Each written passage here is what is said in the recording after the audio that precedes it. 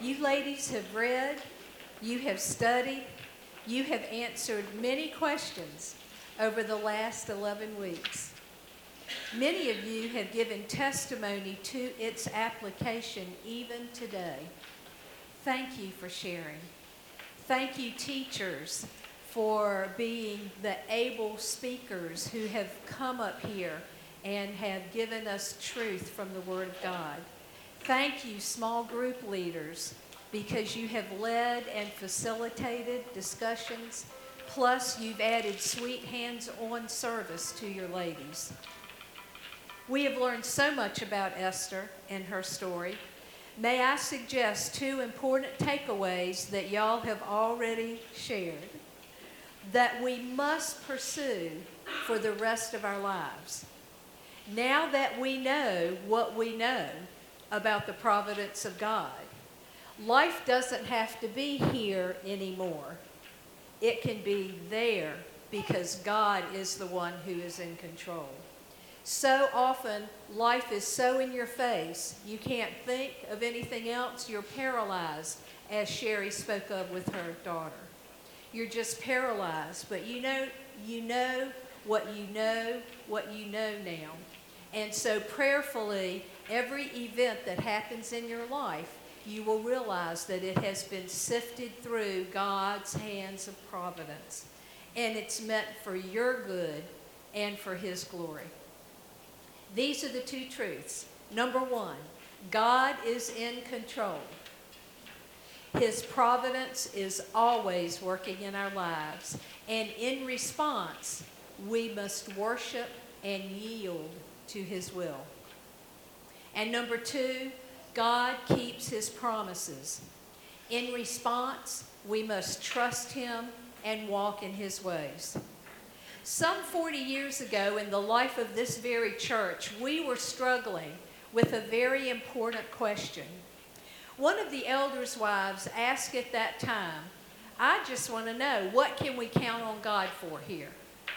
Great question. And that's a question that I have been answering for the last 40 years.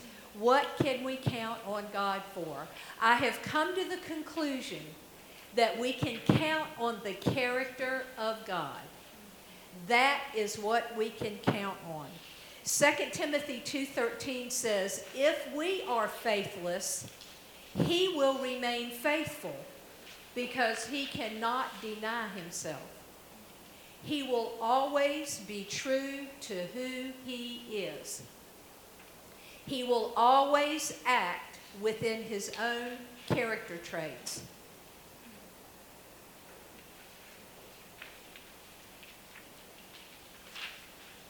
The first important character trait of God is His providence.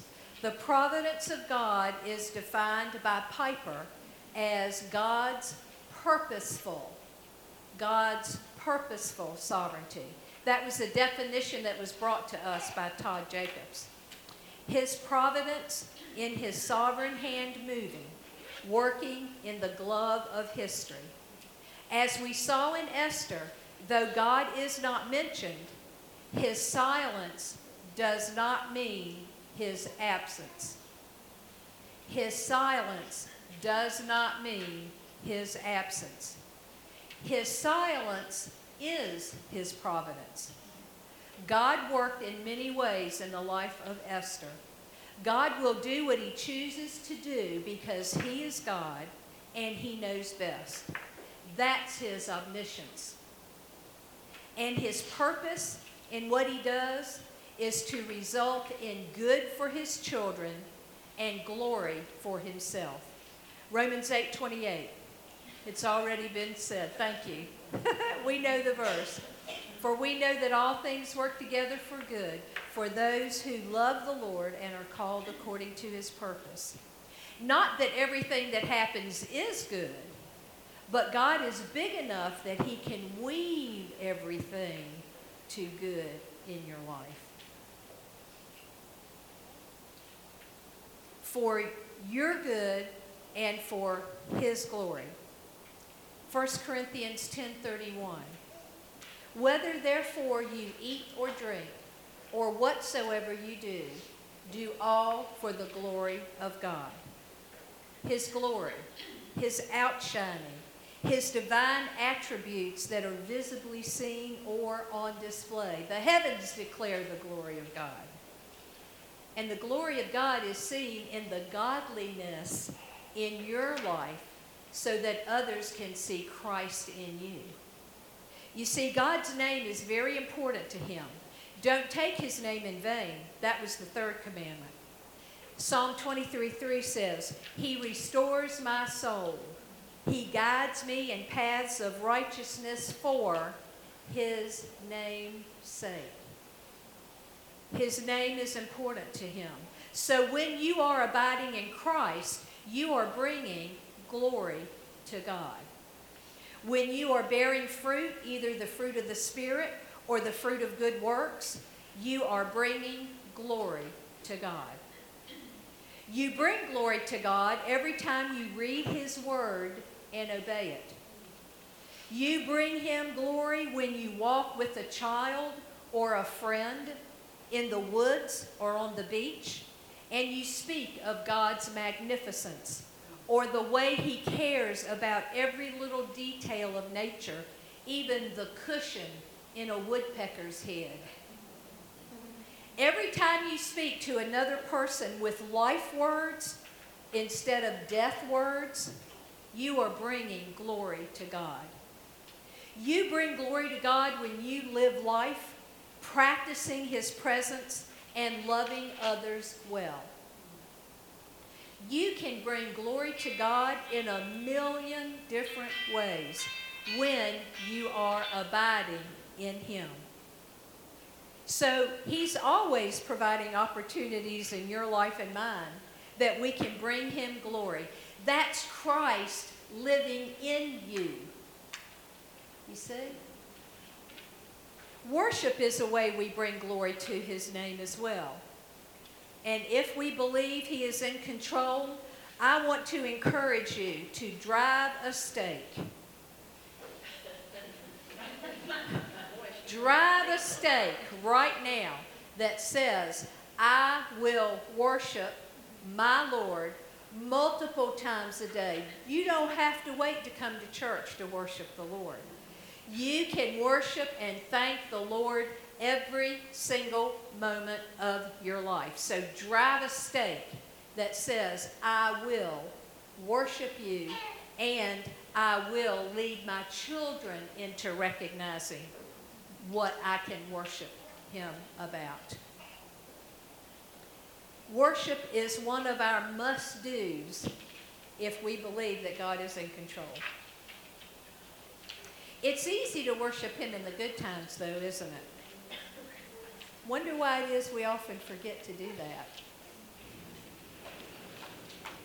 We teach our children to say thank you. Remind yourself to say thank you. And make a habit of it. That's worship.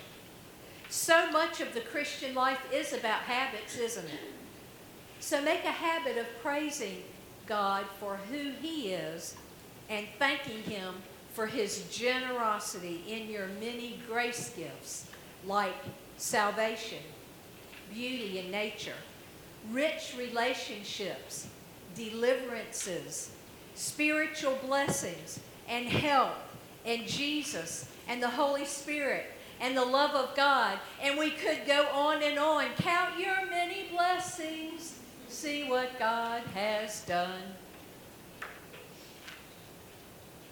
But if life is not so great for you right now, what if you're struggling with your past or your upbringing or an injustice done to you or a relationship that has broken your heart or a child that is somewhere out there and struggling or a work situation that has caused you to want to quit more times than you can count, or even a marriage that is full of selfishness and lack of communication. What about the hard times? How does the sovereignty of God, His control at work in His hidden hand, how does that work out then? Spurgeon says, quote, "There is no attribute of more comforting to His children than the doctrine of divine sovereignty. Under the most adverse circumstances, in the most severe troubles, they, his children, believe that sovereignty has ordained their afflictions, that sovereignty overrules those afflictions, and that sovereignty will sanctify all of those afflictions. End of quote. Isn't that good? Spurgeon further states, quote, when you go through a trial, the sovereignty of God is the pillow upon which you lay your head. Wow.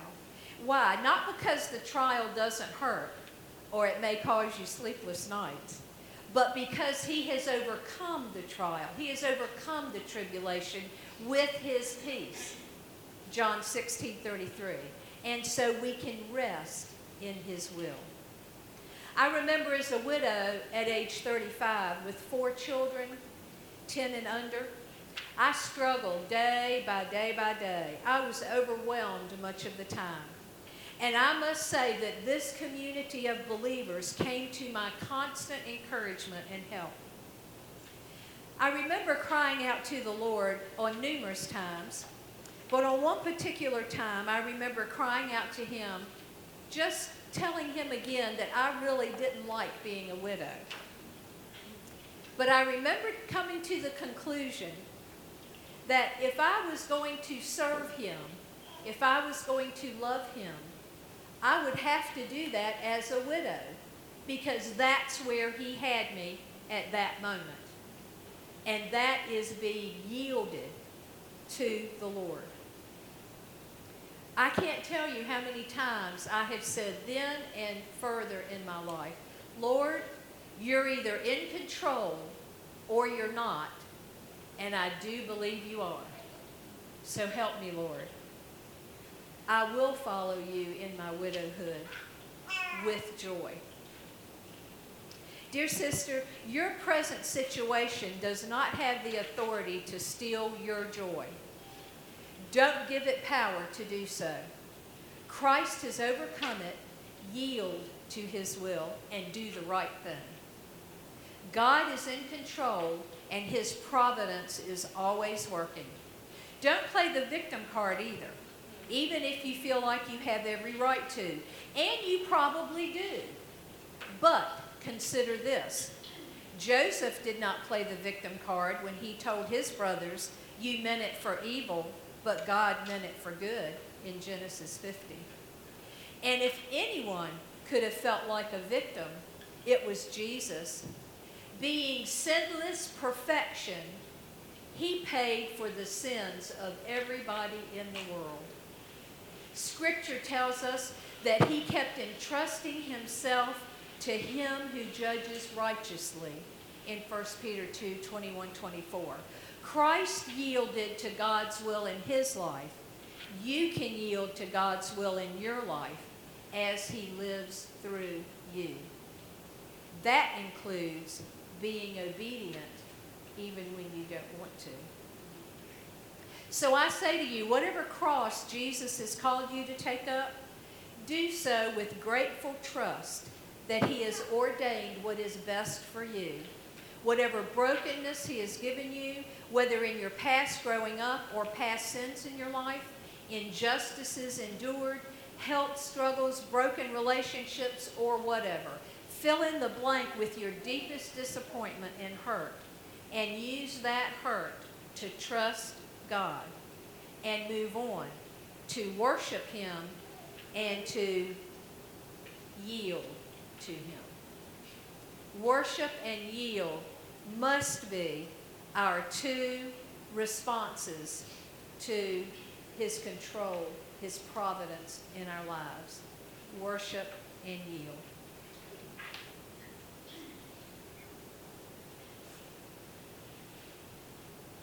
Sometimes you may need help from your friends or counselors to work out some of the hurt or work through some of the hurt. But at some point you have to move on to love Christ beyond it. Yield to his sovereign will in your life. After all All that is behind you is preparation for what God has already ordained that is ahead of you. You may never know the whys of what happened, but God knows. And if and when you need to know, He will tell you. Otherwise, move on in the grace of God and look for His hidden hand and His grace gifts in your life. Remember, just like Esther, God's silence does not mean His absence. You can depend on God to do what is best for you because He knows what it takes for you to trust Him more and to make you more like Jesus. That's His goal, you know. So what can we count on God for? We can count on God to be in control and His providence to always be at work in the events of our lives. The second thing that we can count on God for is that you can count on God to fulfill all of His promises to you. His pledge is promises made, promises kept. God always says what He means, and He doesn't stutter. He can back up any promise He makes to His children. He is strong enough to make the promises He makes happen. That's His omnipotence. You can count on God to keep His promises. Esther's story is proof of God keeping His promise to the Jews and to us of a coming Messiah. Aren't you so thankful? I have a list of promises on this outline on the back of it that I would encourage you to read and meditate on throughout the coming days. There are 30 here, so you have a month full of promises. Once you hit 30, start at 1 again at the first of the month. Take them like you do vitamins, 1 a day. Read it, meditate on it, recite it with your children, remember it throughout the day. In fact, that can be your homework until we meet again to study God's Word in September. God's promises are offered to keep us spiritually healthy. We can often fall prey to our feelings, and sometimes our feelings contradict His promises. For example, I have felt alone. But look at day number 4 on that outline. The Lord will be with you. And look at number 7. The Lord will not never forsake you. So I may feel lonely, but God promises that He is with me, so I am not alone. Are my feelings the truth, or is God's promise the truth? You know the answer to that. Another example, I may be feeling overwhelmed about a work situation, or finances, or children's needs, or aging parents, or my future. Look at number 14. He promises that His strength is sufficient for you. I need that promise, especially on nights I don't sleep so well. Boy, do I need the strength the next day to carry on. God's promises also give us perspective and confidence in a God who keeps His word. That's His commitment to us. So if you don't know His promises, you don't know what you can count on God for. So these 30 will be a good starting place. What can you count on God for? You can count on God to be in control and acting on your behalf for your good and His glory every minute of every day. And you can count on God to keep His promises for your encouragement. In conclusion, I want to share with you one of my hidden hand stories. We'll start calling them hidden hand stories. Isn't that cool? Little hidden hand stories? Okay. So I joined a singles group at this church after Steve had died, maybe about a year, because I wanted to stay connected with believers. We had a field trip to Simms Barbecue. And I love Simms Barbecue, dancing and, bluegrass music and all the rest. Well, Mr. Simms, when he was alive, would go around with his little notebook, and he would, some of you are shaking because you know I'm talking about, And he would go around and he would take people's names down if they were there for a celebration or an anniversary, or if you had some out-of-town people, because he loved to announce all that during the intermission. Well, so on this particular time when we were there, he was announcing this person and that person. And he announced a Mr. and Mrs. somebody who were sitting right there close to the dance floor so everybody could see them. And they kind of stood up, they were real old. And they both kind of crippled up, and one of them had a cane and all. And they had been married for like 70 years or something crazy like that. And, you know, they both looked really rather like they were hurting, probably arthritis. I mean, there's no telling what all kinds of bad things they had going on in their body. When you get older, you start understanding those things. But anyway, they didn't look particularly happy. They didn't even look like they looked at each other. And I remember saying to the Lord, Lord, look at that couple. They've had 70 years together, and they don't even act like they like each other. And here, you only gave Steve and me 12 years together, and we loved each other so much.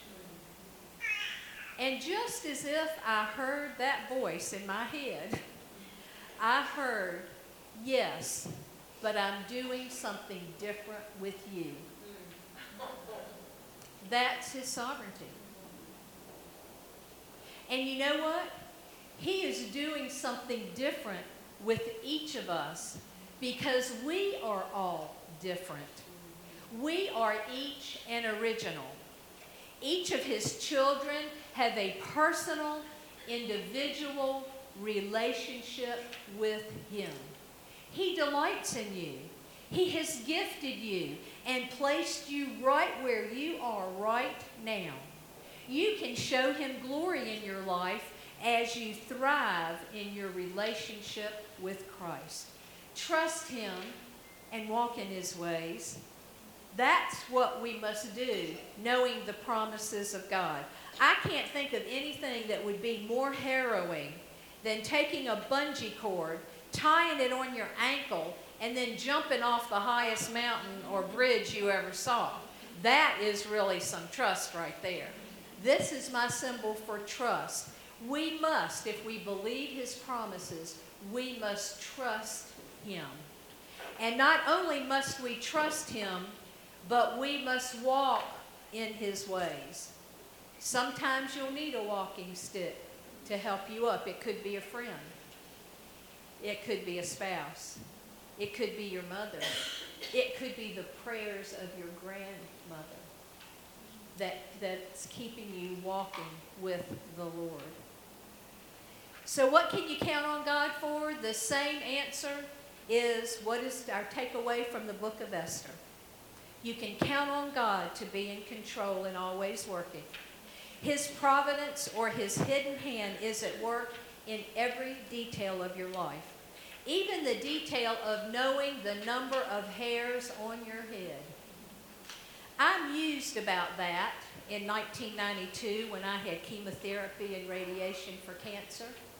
You mean all the hairs on my head? Down to 0 hairs on my head? Back up to more hairs on my head? Now that's detail right there. You can know that God doesn't miss a thing when it comes to knowing his children. Our response then is to worship him and yield to his will in our lives. He intends for us to bring glory to him as a witness to who he is in this fallen world. And number 2, you can count on God to be true to his promises. Our response must be to trust him and walk in his ways based on those promises. He will give you perspective and confidence if you will stand on his promises. Sound like a hymn to you? And ladies, these 2 truths alone applied in your lives from this day forward can make you a force for the kingdom of God in your family and in your sphere of influence. Blessings as you abide in Christ, knowing that he is in control and His providence is ordering your life in every detail, and He keeps His promises to you forever. Let's pray. Our Father, thank you for the book of Esther and what your word has taught us these last 11 weeks. You are such a good God to reveal truth to us. We acknowledge that you are a God who is in control of every detail in our lives, and we thank you for the ways we can worship you daily as well as yield to your best in our lives. You always give us just what we need to make us more like Jesus. Father, we trust you with your promises, and we are grateful that you are the faithful one who walks with us every step of our faith journey with you. May we walk with you, holding on to your promises. We eagerly await your return. Thank you, Lord, in Jesus' name. Amen.